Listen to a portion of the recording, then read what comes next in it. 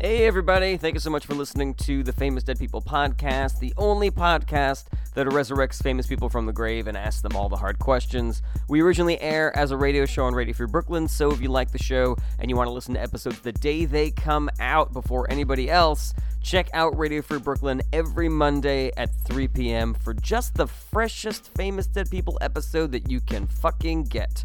You're about to hear the episode where I interview Winston Churchill, played by comedian Federico Garduno, and Emily Dickinson, played by comedian Molly Cahan. It was a really funny episode, but before we get to all that, just want to remind you all that my first book is coming out very, very soon. It's called The Kellyanne Conway Technique. It's me making fun of Kellyanne Conway for like 150 pages, and if you don't know who she is, she's a Trump advisor, and she's a big talking head on all the news shows. It's super funny, and it is available for pre-order right now. It officially comes out on August 22nd, but you can pre-order it on Amazon and BarnesandNoble.com and all that stuff. You can also check out my website, JaredBerenstein.com, for more information and show dates. But for now, sit back, relax, and enjoy Emily Dickinson and Winston Churchill only on Famous Dead People. Famous Dead People. It's time. Famous Dead People. Time to start the show.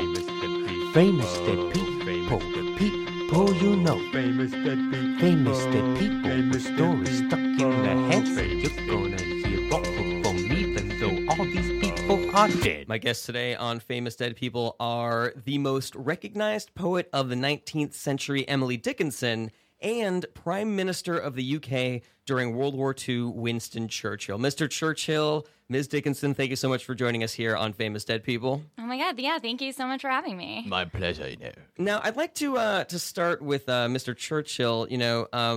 It seems as though your entire life is framed by military service. Like, it's a large part of your biography. It's part of your personality. Like, you wrote about war, you fought in wars, you led troops, you were troops.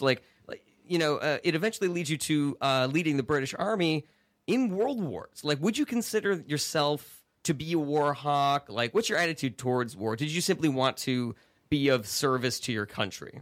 Well, it's difficult to ever say that one enjoys war, of course, so suffering that comes along with it. But having said that, yes, I am a war machine. As a boy, I was always rushing at other children and smashing things on them, pine cones and the like. And So you're saying that, like, you would you almost had a not interventionist, but like a colonial attitude towards your childhood, almost, right? yes, I was seizing every bit of value around me at my primary school. I was Interesting. Taking dog food from the dogs. I was trying to make birds work for me. I was sucking everything in, getting the marrow of life as I was. Interesting. And so, do you feel like the gains that you made as a child are something that, like, you then, were able to propel you to success later on? Like, were you like, oh, if I hadn't have stolen, so-and-so's candy bar, then I wouldn't be the man that I am today, that sort of thing? Well, I would have had quite a full head of steam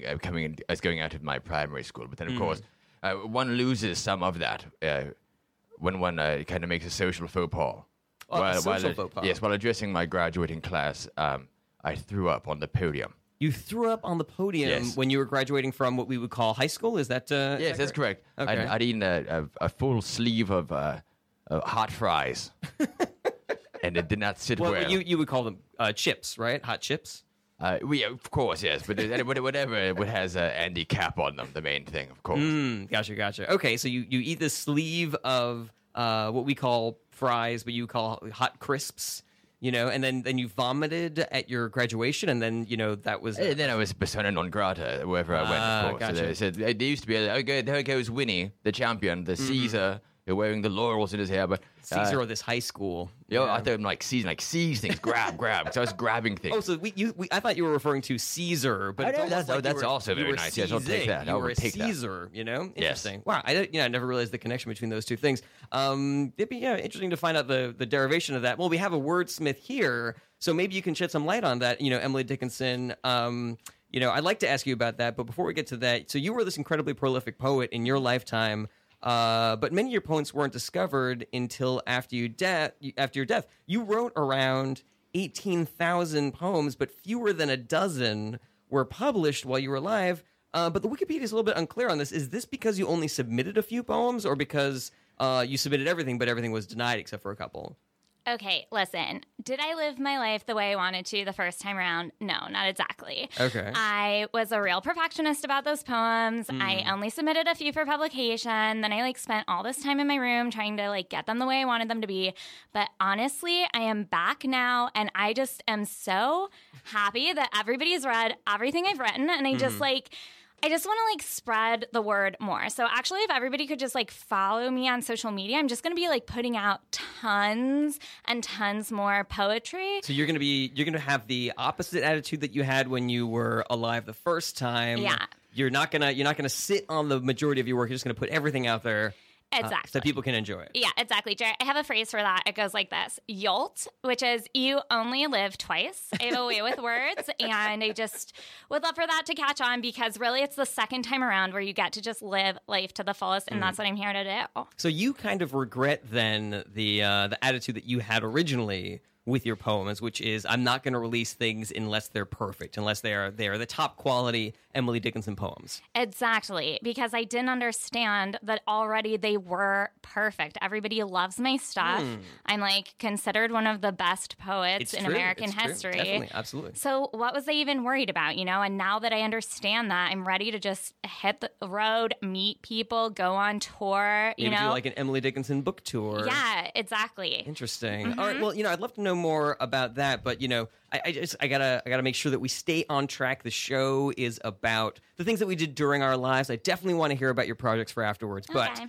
but just I will be asking about the things that did happen, in the past. But so I know that the poems that were published, they were edited sometimes by the people that published them to make them more, mainstream for the era. As a perfectionist, did that bother you? Did that kind of rile you a little bit? Yeah, of course it bothered me. I mean, it's the kind of thing that just makes you want to lock yourself in your room and then literally never come out, which is literally what I did. So, yeah, I mean, you see somebody who thinks they know better, usually a man, obviously, and they just put their stamp on your work like you are not a fucking genius. The real thing, the whole thing really reeks of a type of sexism that was rampant. And, some could argue was still rampant to this day. I would argue still is rampant to this day. Well, so, this is such a plebeian question to ask, but I would be remiss if I didn't because you're here and Winston Churchill is here and we're just talking about how he was a Caesar. Yeah. Could you say then would you say as a wordsmith that the derivation of the word seizing came from Caesar and the fact that he would seize lands, literally? Yeah, you said Caesar a few times. I assume you mean Julius Caesar. Yes, that is I think that makes a lot of sense. He took stuff, and I mean, I know this might be a little bit hard for you two to understand, not being poets, wordsmiths yourselves, but I know my way around a written word, of course. Great long volumes of history. Yeah.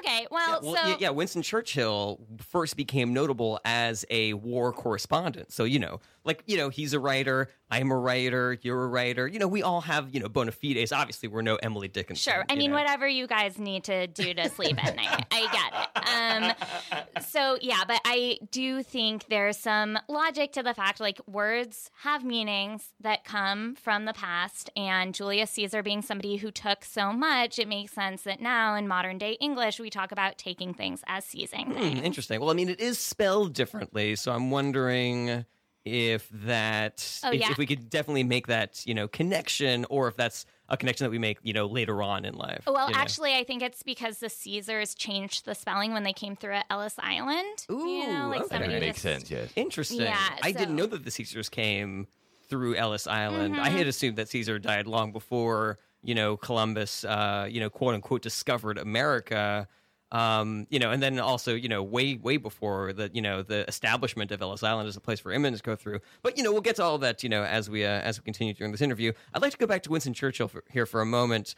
So because of your exceptional military career, we tend to have this image of you as being like this larger than life, exceptionally brave, braver than the bravest human kind of a guy, which is why I found it so endearing that I read that when you were young, that you had a little trouble at your boarding school and you hated it and you would often write letters home begging your parents if you could come back. Yes. Is that correct? Is that a real story? There's nothing to be ashamed of there at all, because as a boy, have a certain social standing. We didn't know our parents too well. So. Oh yeah, you were raised by a nanny. Yeah, we were shipped off as soon as we could walk, and then the weight of the empire thrust upon our backs. And then sometimes I'd be at a train station, and I'd run up to anyone thinking they were my mother.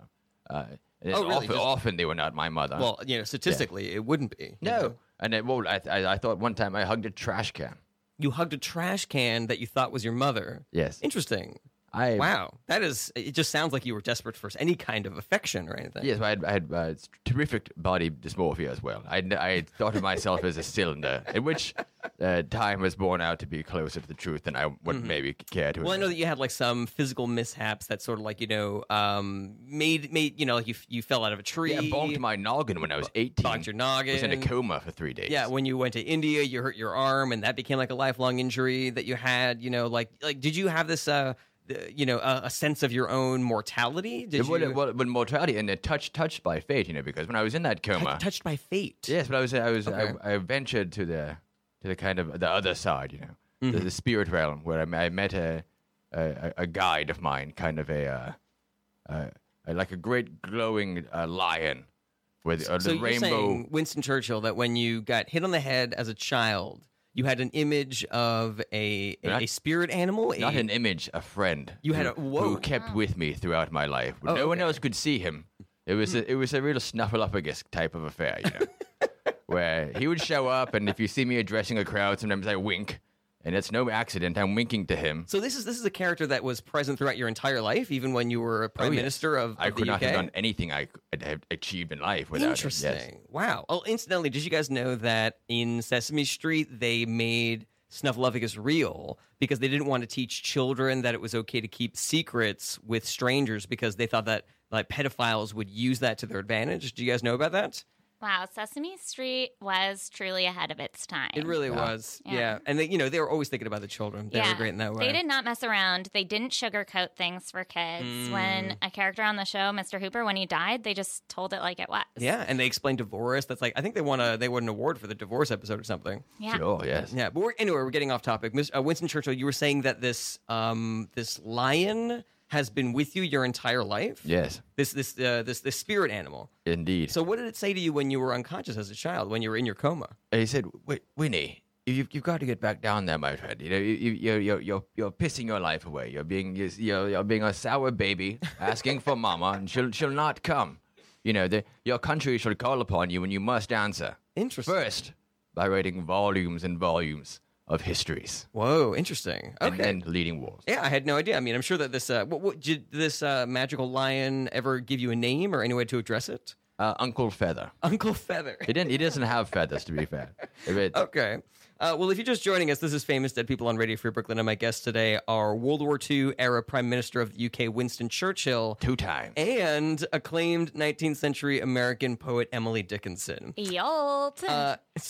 So Ms. Dickinson, Wikipedia says that your poems reflect an early and lifelong fascination with illness, with dying and death. Do you think that it's a fair characterization of your work? That's almost morbid, the way that you focus on death and mortality? Oh, yeah. I was fucking obsessed with it. I mean, everybody I knew was dying. It was like the coolest thing to do, but it also totally freaks you out. Like that kind of thing, like where all of your teenage friends are starting to have sex and you aren't yet, and you're like obsessed with it, but also you're not sure if it's right for you. Interesting. That was what death was like for me. Okay. So like my cousin died, a few of my mentors died, like everybody had tuberculosis. So I was just That was a big one, yes. Yeah, I just got so into it, But now I am like all about life, Like okay. I was like, before it was like, because death would not stop for me, but now it's like life will not stop for me. And so life came and it took me, and I am like ready to go.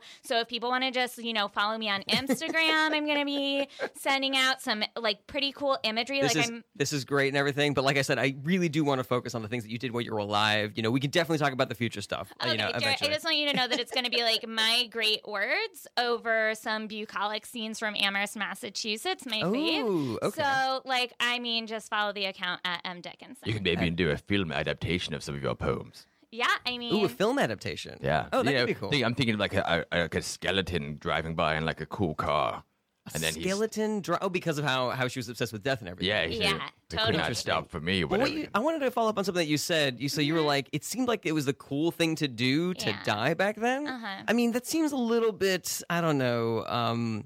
It's hard to believe because like if you die, you then do not get to reap the benefits of the cool that you were able to accumulate by dying. You know, and we're also not saying that it was suicide; it was just death. Just no, yeah, Yeah. mostly like, just the illness du jour. Okay, and so like you really couldn't control whether or not you were going to get sick and die, right?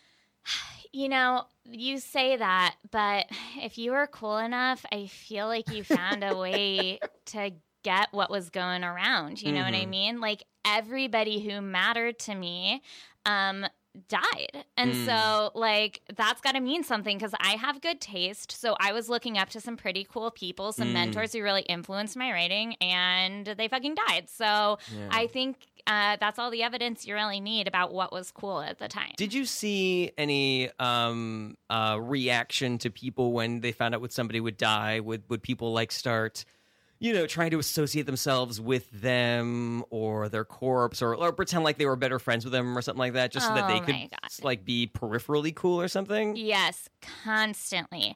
Everybody was always having these stories, right? Like you would go to like a church service, like a mass or whatever, after somebody would die, and people would just start telling stories as if they were that person's best friend. But it was like, hello, did you write them 300 letters? I don't think so. I did. Okay. And it was just like, enough. Everybody's trying to play that game. Now, what did you hope to gain by writing so much about death? Did you think that would, that you would have like some of that peripheral cool, or was that your way of just kind of like dealing with those big issues, like, writing about them so much? Oh, no. I wanted to shroud myself in the hipness of death. Oh, okay.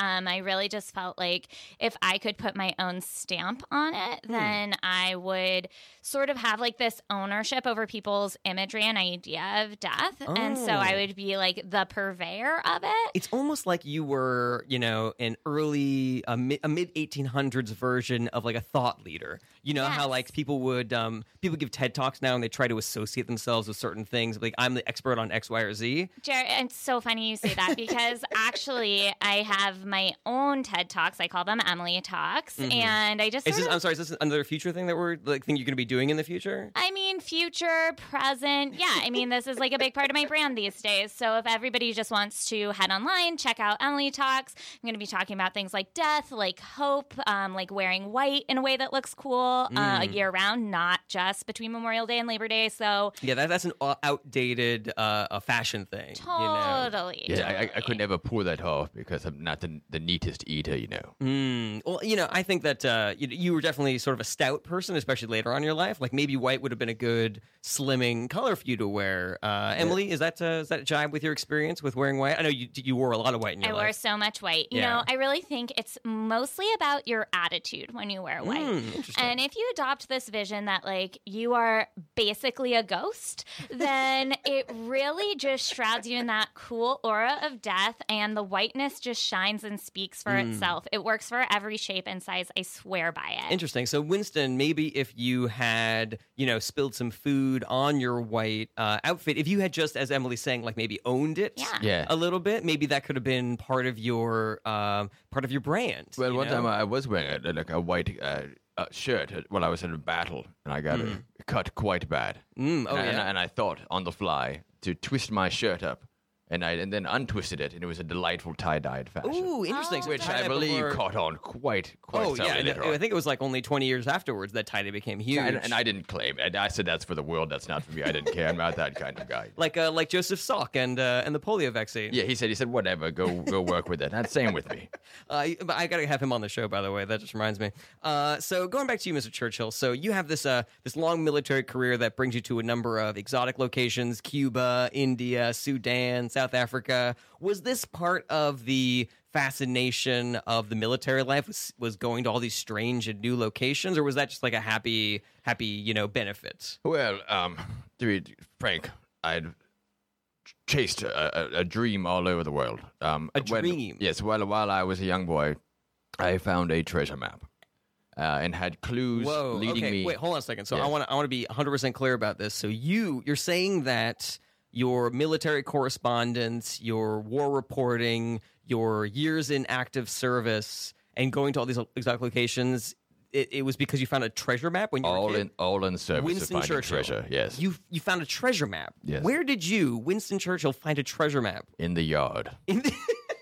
It was in a cigar box at the base of a tree. I dug it up. I was trying to bury a toy soldier of mine to give him a proper burial. And Wow. I dug up the treasure map, and I saw it had just dots all over the place. And I thought, well, I have to hunt these down and figure out what's what, because it wasn't a simple kind of linear thing. It was, crazy, like I was thinking like an eccentric billionaire let it out there. And billionaire back then was very rich. Oh yeah, like that's nobody had $1 billion. You couldn't back even then. imagine. That is completely insane. Yes. So did you, as you were traveling around, like find pieces of clues that led you further along this treasure map?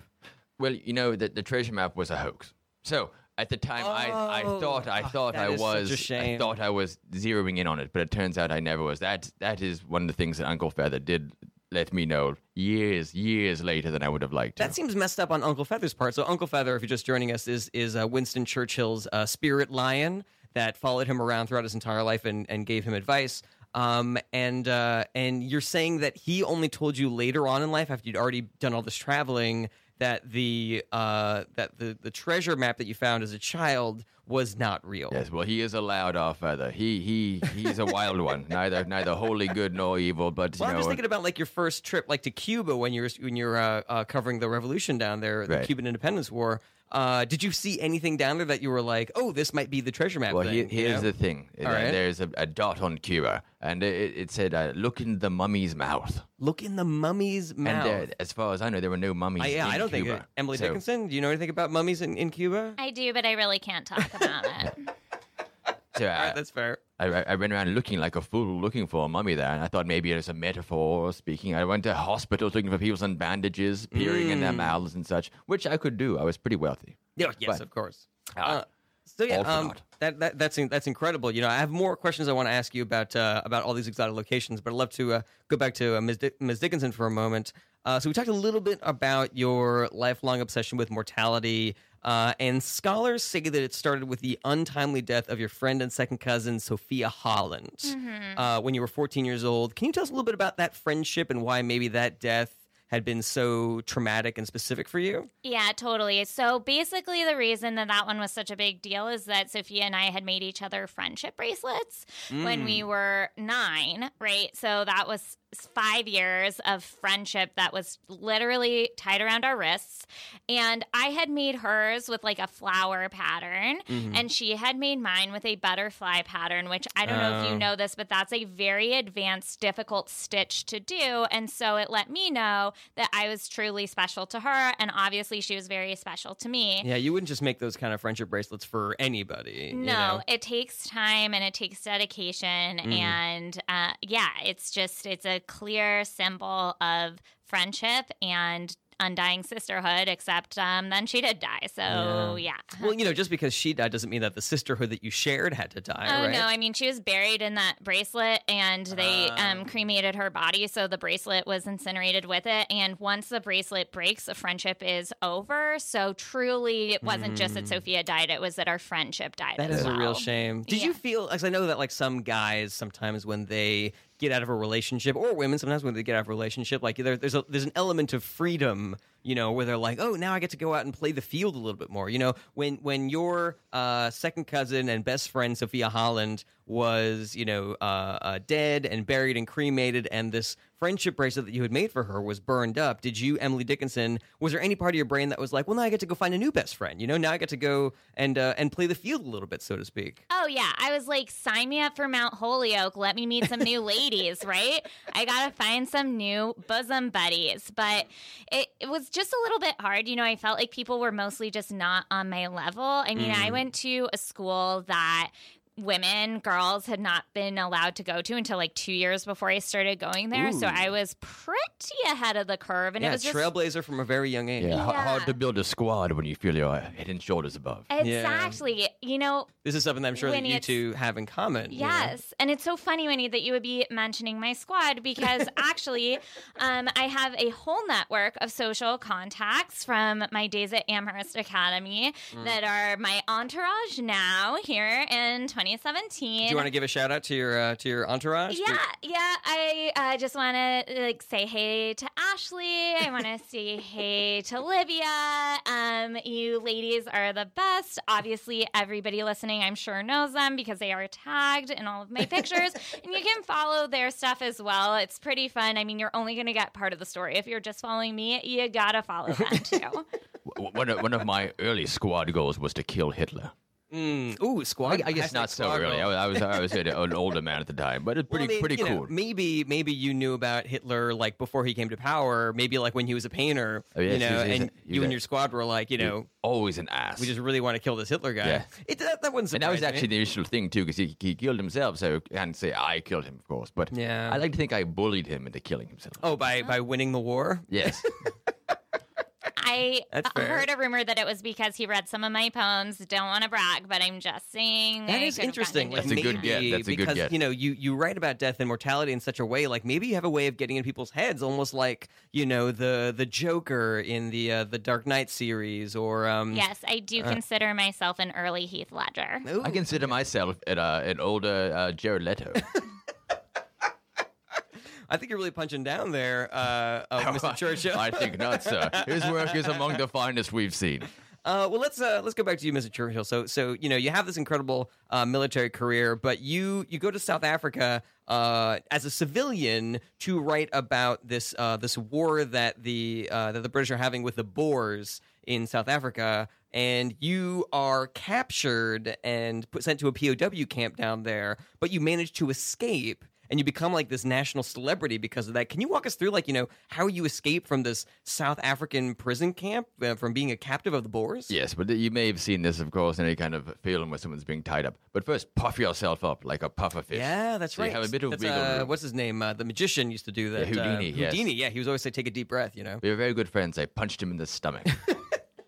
to great effect, I believe. I think you killed him, actually. Well, Isn't that how he died? He got punched in the stomach? Yes, but this was years before, so it was a slow burner, maybe, Okay, so yeah, you were saying, so I took my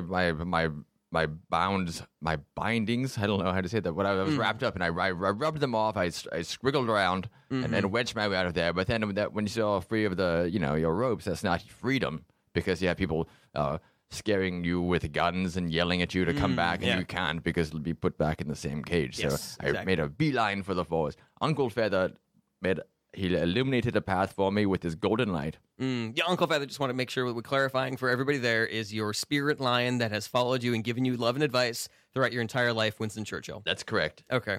And he led me to a patch of bananas, which I ate for days. I carried them on my back, only them as sustenance. And I, all the while, afraid that any second I could be snapped up and put back in that cage. And all the while also searching for treasure. Wow. And so you were still on the treasure hunt at this point? Of course, I've never stopped the treasure hunt.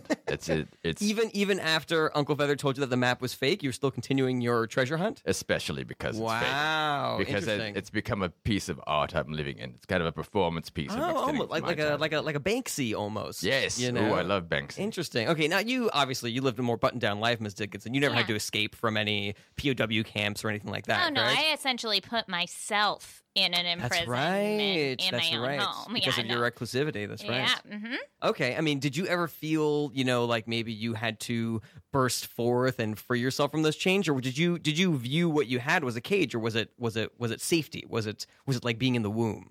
Yeah, the womb is a good way to put it, because I was stuck there with my mom, and basically my sister thought that it was like I was going to be just totally chill and happy because I'm unmarried, just staying around with my sickly mother, taking care of her, and just like hanging out on our family homestead.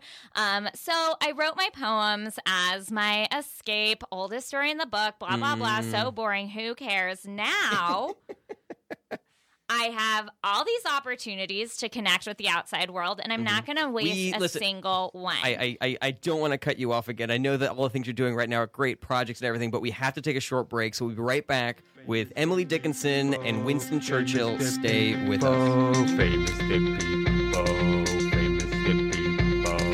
Hey, everybody, just want to take a quick break from the show to remind you to subscribe to Famous Dead People on iTunes or whatever app you use to listen to podcasts, rate us 5 stars, leave a comment, tell your friends all about us. That stuff helps us out a whole bunch. Yeah, recommend the show to your friends. I don't see why you wouldn't do that since you like it so much. Feel free to hit us up anytime you like at famousdeadpeople@radiofreebrooklyn.com. You can send us feedback, or if you have a famous dead person that you want to have on the show, I would love to accommodate you, a fan of the show, and put your favorite famous dead person on here. Also, go out and buy my book, The Kellyanne Conway Technique. It's super funny. You go buy it at a bookstore. Go buy it online. It is available to order right now. And lastly, if you really like the show and you want to send us some money, go to radiofreebrooklyn.com/famousdeadpeople and click on the sponsor this show button. All those donations help to keep awesome content like Famous Dead People on the air. Thanks again for listening, and now back to the podcast. Oh, famous dead people. Oh, famous dead people. Welcome back to Famous Dead People on Radio Free Brooklyn. Famous Dead People, the only show that resurrects famous people from the grave and asks them all the hard questions. I'm your host, Jarrett Berenstein, and we are here every Monday at 3 p.m. on Radio Free Brooklyn. My guests in the studio today are former Prime Minister of the UK during World War II, Winston Churchill, and one of the most significant poets of all time, Emily Dickinson. So, Miss Dickinson, after the death of your second cousin, Sophia Holland, that sent you into this little depression spiral, your parents send you to Boston to cheer you up, and it seems to work. Do you mind if I ask what was going on in Boston at the time that helped you get over your friend's death so well?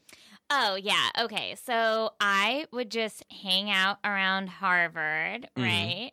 And so Harvard was a school back then. I don't know when they were established, but they were around. In the 1850s. No, yes. Yeah, that makes sense. Absolutely. Yeah, they were there. And I would hang out there, and I would just troll the Harvard students. You would troll the students at Harvard? Yeah. Emily Dickinson. Yeah. Wow. Yeah, I would just sort of use words. I would just drop words into what I was saying. And one was Flingergarten, right? Flingergarten. And they would all be like, oh, what does Flingergarten mean? And I was like, oh my gosh, you guys are the smartest school and you don't know what Flingergarten means. And I am not kidding you. They would freak out. You know what really pisses them off is if you burn them really bad and then you say, how you like dem apples. Ooh, yeah. Harvard kids, they fucking hate that. Yeah. If anything, if the movie Good Will Hunting taught us anything, is that you do not want to tell a Harvard boy, do you like them apples? No, you don't. They're very sensitive. Boy. Harvard boys are very sensitive. Much better to be an MIT janitor, am I right? So you at what was it, 15 years old? You were trolling these Harvard kids by making up words and then kind of looking down on them for not knowing these made up words of yours? Yeah. And Interesting. that's when I knew I was smarter than everybody and that I had a gift I needed to share with the world. Interesting. And so that was actually really how I became committed to writing and this idea of being a prolific poet and author. And so, that's what really cheered me up about my time in Boston, just making Harvard students feel like idiots. So what I want, because that's actually interesting because, the Wikipedia is very vague about when exactly you started writing your poetry. Scholars have only managed to date 2 poems that you wrote before you were 28 years old. But you're saying that when you're 14 years old, 15 years old, you start trolling these Harvard boys with these made up words. And that's when Emily Dickinson, you're thinking to yourself, I'm going to actually start and be a writer, Yeah. And so what were some of your early poems? What are you're 16 years old, 17 years old at this point? Yeah. Okay. So one of them is, it went like this. This one was one that actually was never published, and I've updated it a little bit now that I'm here in 2017. So I, have changed out some of the words so that they make sense. It goes like this. Sorry. So this is a previously unpublished poem Yes. by Emily Dickinson. And It's not one of the 1800 that we found. You've never heard this one before? No one's ever heard this poem before. No. And okay, so what I'm telling you is I wrote a version of this poem when I was 16. And now for sharing with the world, I'm actually a little bit nervous, but I think you're going to like it. That before sharing it with the world, I decided to update it for your audience, Jarrett, because I wanted to connect with people, and I'm great at that. So it goes like this. Open a cold one in your dad's pickup truck, because I'm Emily Dickinson, and I'm ready to fuck. Whoa. No, that's a good poem, yes. Wow.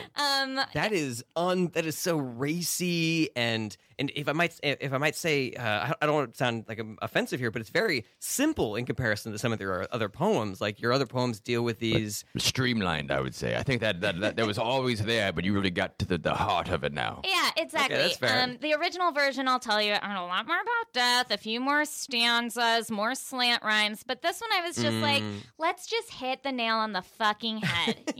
We're all here on this planet to party. Yolt, you know? Yeah, that's totally fair. Let's go back to you, Mr. Churchill, for a moment.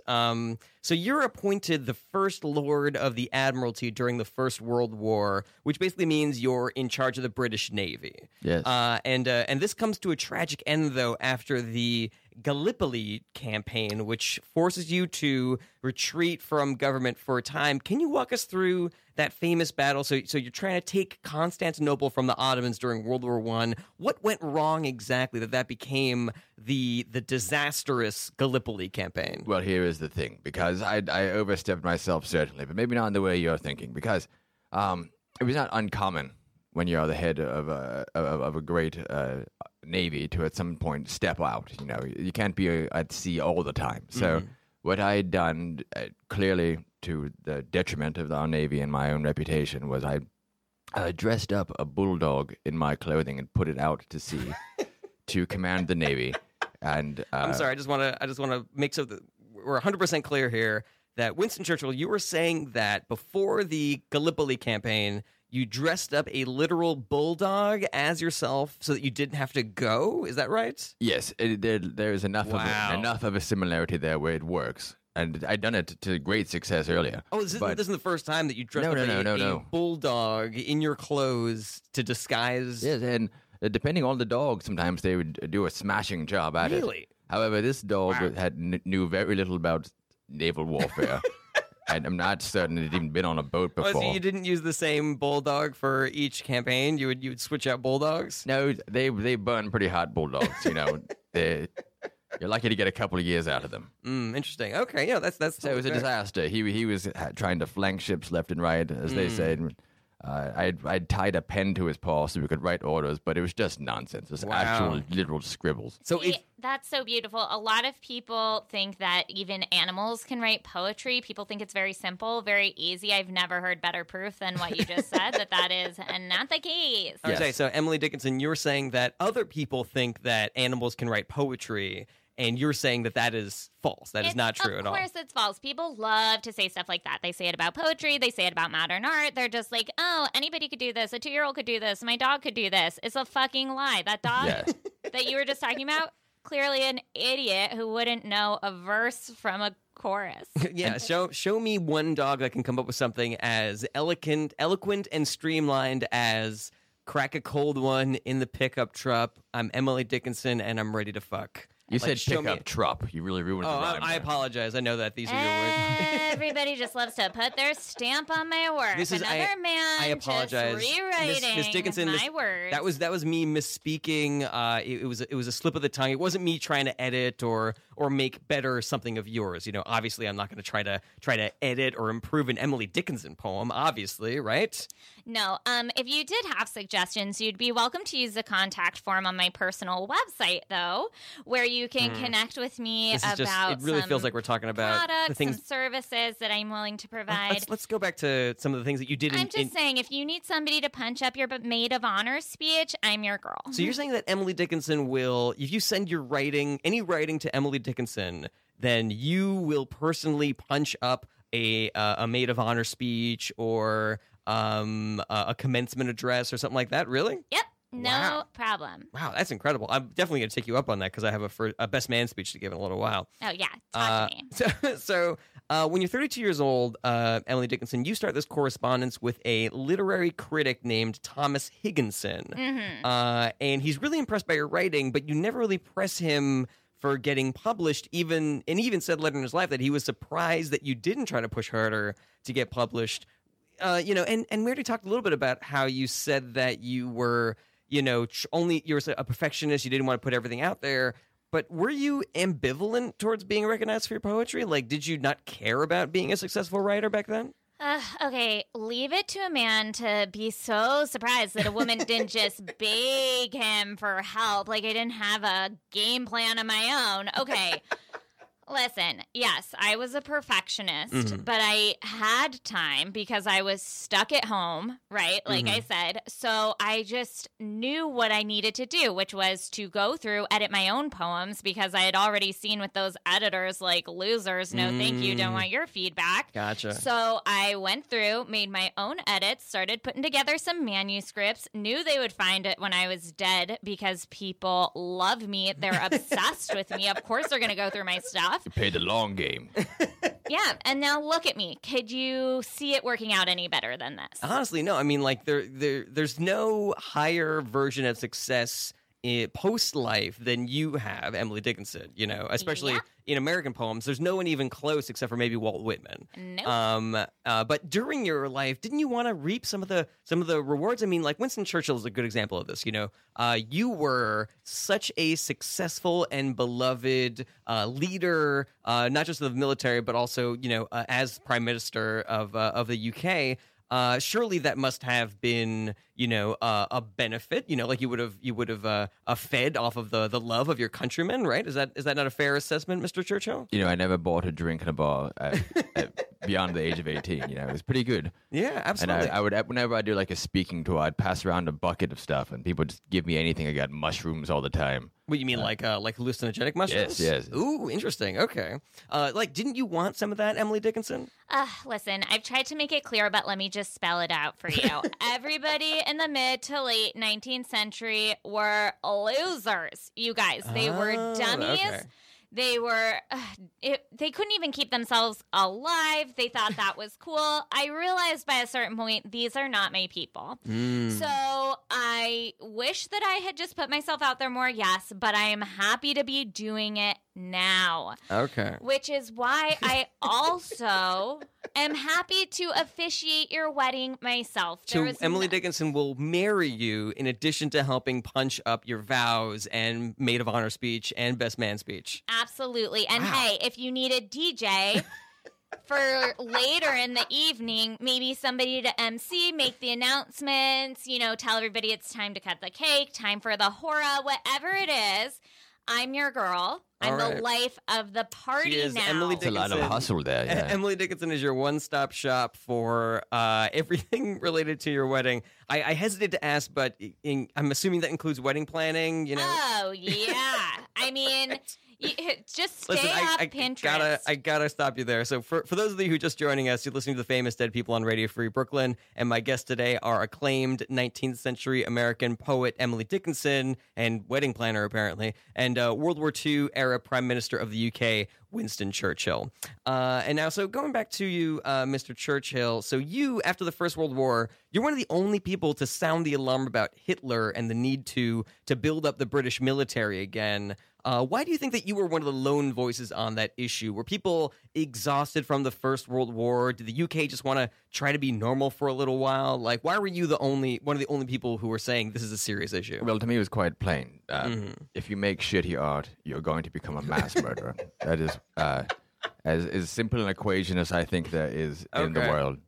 All right, yeah. So you saw some of his Hitler's terrible art, and you thought, this man is up to no good. We have to stop him as soon as humanly possible. That's exactly correct. Wow. So, I'm just surprised that you saw any of his art. Like, he wasn't known for being an artist. That was something that we figured out after he became well, I spent quite a bit of time in Berlin between the wars, Oh, did you really? Yes. Well, I know that you were in France for a little while. I'm a culture vulture. A culture vulture. You were trying to, please correct me if I'm wrong, but were you in Germany as part of your quest to find the hidden gold that was on this treasure map that you found when Guilty you were a as kid? charged, yes. The clue there was look to Berlin, where the Silicon Queen shall take a nightly rest. Upon the bedpost, you'll find the hand of another mummy. Honestly, I don't know about so many mummies, but there was another mummy involved. It sounds like that first part was definitely written by like an ancient treasure map writer, but then it kind of trails off. Well, it turned out that would have tipped me off. It was written by my mom and dad. You know, a lot of people think that all moms and dads can write poetry, but if there's any better proof that they can't, it's that fucking treasure map. It really fell apart at the end. Yeah, you're just really judgmental of everybody else who's trying to do poetry besides you, Emily Dickinson. Is that a fair assessment? I mean, scoreboard. All right, that's fair. So what were you trying to do to stop the Hitler menace, Winston Churchill? Trying to bully him. You were trying to bully... I'd go around with the people, the different galleries and say, look at that fool over there, Hitler. He's not much, is he? He's got a terrible mustache. Maybe that had the opposite effect. Like, you're saying that you saw this guy, you saw his art was terrible, you knew who's going to be a mass murderer, and so you then decide to incense him by making fun of the art that is going to lead him down this path? So you're saying I made Hitler Hitler. I think it's I don't possible. know, because I'm thinking about it. I got him fired from his job. You got him fired from his job. Yeah, I made his girlfriend break up with him. Wow. Yes. I didn't even know he had a girlfriend during this phase of his life. He did not, because it wouldn't last very long. He'd go on a date, then I'd swoop in charming Winnie, and then she'd be off with me. Wait, so you would seduce the women that were going on dates with Adolf Hitler? Didn't you think that would would enrage him and make him want to be the violent despot that he eventually became? Well, he had to be. The truth will out. I mean, he had to be shown for what he was. So this is almost like you're incensing him to show the world their true colors and basically rally everybody around it. Do you think it would have been more sinister and maybe more insidious if you hadn't had done this? Maybe he would have been much worse. I mean, certainly everything I did was for the good. At one point he was raising a horse, and I dressed up as a girl horse and made that horse leave him as well. And he had a silo full of grain, and I poisoned it. You poisoned Hitler's grain silo? That's correct. Oh, God, there's so many... That is a statement that raises so many more questions. Now, let me ask you this, as somebody who wrote about death and mortality so much, Emily Dickinson, we have these two world wars, after you've already passed away, and, that had to have... That must have resonated with you, like so much death all over the world. Like, do you think that that's a missed opportunity? Like, oh, if only I could have written about the death, happening in concentration camps or on D-Day or, during the Gallipoli campaign or something like that. You know what, Jared? You can't look back. You can only look forward. And World War III is square on the horizon, and I'm here. So you're looking forward to another big world war so you can write about that instead. Yeah, they're fun. I like them. Yeah, I'm not saying I'm, asking for the war, but, I mean, we all know it's coming. We see the state of the world, and if somebody is going to be there to be the voice of yet another generation, then so be it.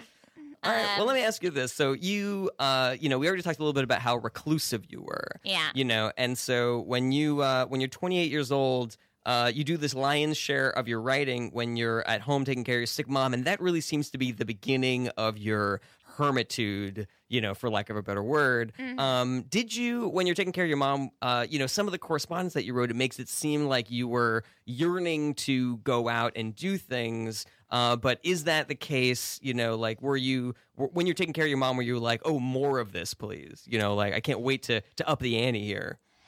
Yeah, so I was yearning for more life, a different life, but you're 28, what happens? Everybody starts getting married and having babies, and I was like, not about that life. So at that time, there were no options. It was like, go get married or take care of your sick mom and become a recluse. And honestly, that sounded way fucking better to me. And I bet your mom seemed pretty cool because she was sick. Yeah, she needed my help. I mean, she was not a great mother, but... You think your mom was not a great mother? No, she was just, annoying, you know what I mean? And she, didn't take very good care of me. Mm-hmm. My dad was away on business a lot, but I was a good kid. So I don't know, I feel like I earned a better life and a better shake than I got. But here I am. I have it now, which is why if you're looking to throw a foam party, maybe do something fun with your sorority sisters. I made great friendship Emily bracelets. Dickinson, I had no idea that your party planning went beyond weddings, that you also did things like foam parties and... I don't know. Would you organize a bachelorette party? Of course. Interesting. Yeah, okay. a reunion, maybe like an anniversary. Listen, I was You guys seem like you're becoming a mogul as opposed to just focusing on writing poetry these days. There are a lot of ways to share your ideas about life and the human existence. And my poetry remains the place for my contemplations on death. But my services and my social media are the place to celebrate life. And I have made a lot more space for that this time around. Because I was going to ask, like, if any of your wedding activities or foam parties had that similar Emily Dickinson morbidity to them, you know? Yeah, well, in every celebration of life, there is the glimmer of our mortality. That's inescapable. Can you give an example of where that comes through in any of your party planning or your Instagram account or anything like that? I mean, I don't know if you've ever been to a foam party, Yes, but I have. The sense of suffocation is instant. Yes, so that is true. That was a really natural one. Mm-hmm. Weddings are a little trickier. I mean, maybe you're going to mention some people who are no longer with us, if you know what I mean. Mm-hmm. And also, you're just sort of like, you literally say, till death do us part. Mm-hmm. So, and I like to jazz that up a little, like, you know, you're saying in sickness and health till death do us part, but I like to just ask the couple to really think about what that means. Like, one of you is going to make it farther than the other one, unless there's like, you know, some sort of tragedy, like a fire at home or a car crash that you're both in or something. Like, then they really have to sit with that right before they make their vows and not just say, oh, am I in love with this person right now? But like, can I handle going on once they've died? Interesting. Wow. And so you kind of highlight the death part of the wedding ceremony. It put me in mind, you know, of the wedding scene in Beetlejuice. Right. Where Gina Davis and Alec Baldwin are in their wedding clothes and they're all old and sad. Yeah, and then they have like the little their mouths are all taped up and stuff like that. If I could do my wedding over again, that's what I would do. I would do it that way. Totally. It really freaked me out the first time I ever saw it, but then once Winona Ryder is dancing to that Harry Belafonte song, I was in. Well, that's the end of the movie. She's a bit of an Emily Dickinson to start the film, definitely. isn't she? I mean, she kind of wakes up. I mean, everybody wants to be Emily Dickinson. Well, let's go back to Mr. Churchill for a moment. So in addition to your incredible leadership and military expertise, you know, you were lauded during World War II for your inspirational speeches. You know, like you have all these incredible moments where you revitalize and inspire this tired and scared UK, United Kingdom. And that, you know, could be just a testament to your leadership abilities. But it seems like people were talked about how this war kind of like brought you back to life. You know, like friends say that you look younger when you're fighting, you know, when you're leading the armies of World War II than you did 20 years beforehand. You know, were those inspirational speeches intended to inspire, or were you just jazzed up? Well, both, because I do feel at my best when I'm serving my nation. Mm-hmm. But also, of course, I found my real voice when I was doing those radio addresses, you know. Interesting. Okay. I think that at the time it would be... I was the goop of my time. You were the goop of your time. Yes, I was kind of a lifestyle. Yeah, Gwyneth Paltrow presenting that a way to live. You know, well, I mean that's almost like what Emily Dickinson is doing right now. You know, yeah, is you know kind of cultivating this lifestyle guruship. You know, similar to Gwyneth Paltrow. But I would like to say any health claims I make will be based in research and fact. Unlike Gwyneth Paltrow, that is a burn. Plays it fast and loose with her recommendations. She is not a doctor. No, I am totally all about death, but I am not promoting ways for people to die. That is incredible. Yes. Is your girl squad like at odds with Gwyneth Paltrow's girl squad? Is that because I know that sometimes these girl squads, like Taylor's girl squad, can like sometimes go to battle with each other, and so I'm wondering if that's a rivalry that we need to know about here on Famous Dead People. Yeah, unlike Taylor Swift, we're real feminists, so we don't build our brand on feuds with other groups of women. Wow. Oh, wow. That is incredible. Well, you're a tactician. We have a tactician here, Winston Churchill. Yes. What would you recommend Emily Dickinson's Girl Squad do to maybe throw down against Taylor's Girl Squad or Gwyneth Paltrow? I would try to blow up her home and then rush in on foot as soon as that initial explosion dissipates. Blitzkrieg almost, yes. right? Okay, interesting. Well, yeah, we should definitely drop some plans for this because I think that this could really help, like your lifestyle brand, Emily Dickinson. Yeah, it's important that it takes off in a good way, though, because I gotta say, if you don't win it, you're in trouble. Like, Katy Perry disappeared for quite a while after Bad Blood came out. Oof. So I am not looking for that. I have already been dead and gone. I mean, it works for me, but I'm back and I'm just ready to live my life. Wonderful, wonderful. Well, I want to ask you, Mr. Churchill, since we were talking about your speeches for a moment, Emily Dickinson was saying that we could be on the cusp of another world war, and she's really excited about some of the opportunities that would have for her poetry. Do you think that you'd be able to give us a taste of an inspirational speech for a future war that could come forward? I don't know if that's a tall order or not, but we might need that kind of inspiration going forward. Yes, well, Albert Einstein said, I'm not sure with what weapons we shall fight World War III, but I know World War IV will be fought with sticks and stones. Ooh, so I'd like to speak to that audience, Okay. So, so you're going to speak to World War IV? Yes. Okay, all right. Winston Churchill, inspirational speech for the participants of World War IV. Yes. Okay. I would say, ladies and gentlemen of humanity, let's do this war right. Let's not get it with all the guns and planes and stuff. That's not real war. Let's just meet in some place like Canada. The entire world, empty space, and like half of us start on one side and the other half on the other. And then we just smash into each other, just punching each other, tearing each other apart. And that's a world war, man. I think that's unfortunately shows a real ignorance as to what Canada is like. It's not just a big, flat land. Oh, I beg to differ. That's flat as a pancake. That's fair. Well, I mean, you should know this. You're one of only 8 people to have been made honorary citizens of the United States, Winston Churchill. That must have been a great honor. Is that a fair thing to say? Yes. Well, also if I go to a Sonic, I get a free shake with anything I get because of that now. And those 2 things, I'd say, highest honors. That's really incredible. Emily Dickinson, did you have any kind of fringe benefits from the poetry that you wrote or the connections that you made while you were alive?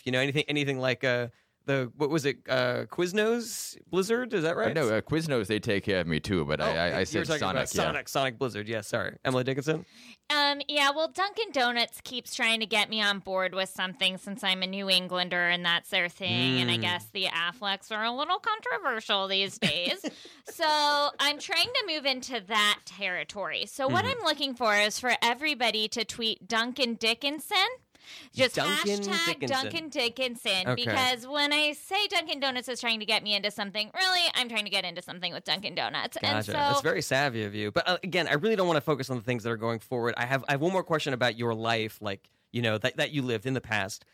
So we already talked about your reclusivity. You had very few friends. You were unmarried. You live a secluded life. But it's not just that your work focuses on death, but murder. Like you write about meeting your demise in some gruesome ways that would involve another person, like shooting, stabbing, guillotine, hanging, crucifixion. How do you explain this trend in your work where you're so secluded, but you talking about maybe being killed by another human? Is that a fair assessment that I'm making there? Yeah, I mean, I would categorize it as I was clearly the most prescient American voice, because what do we all do now? Here I arrive and everybody just likes to sit at home alone watching Netflix documentaries about being murdered. So obviously I had a taste for what it is that humanity craves, and what we crave is solitude and the keepers. I think we would all like to be murdered.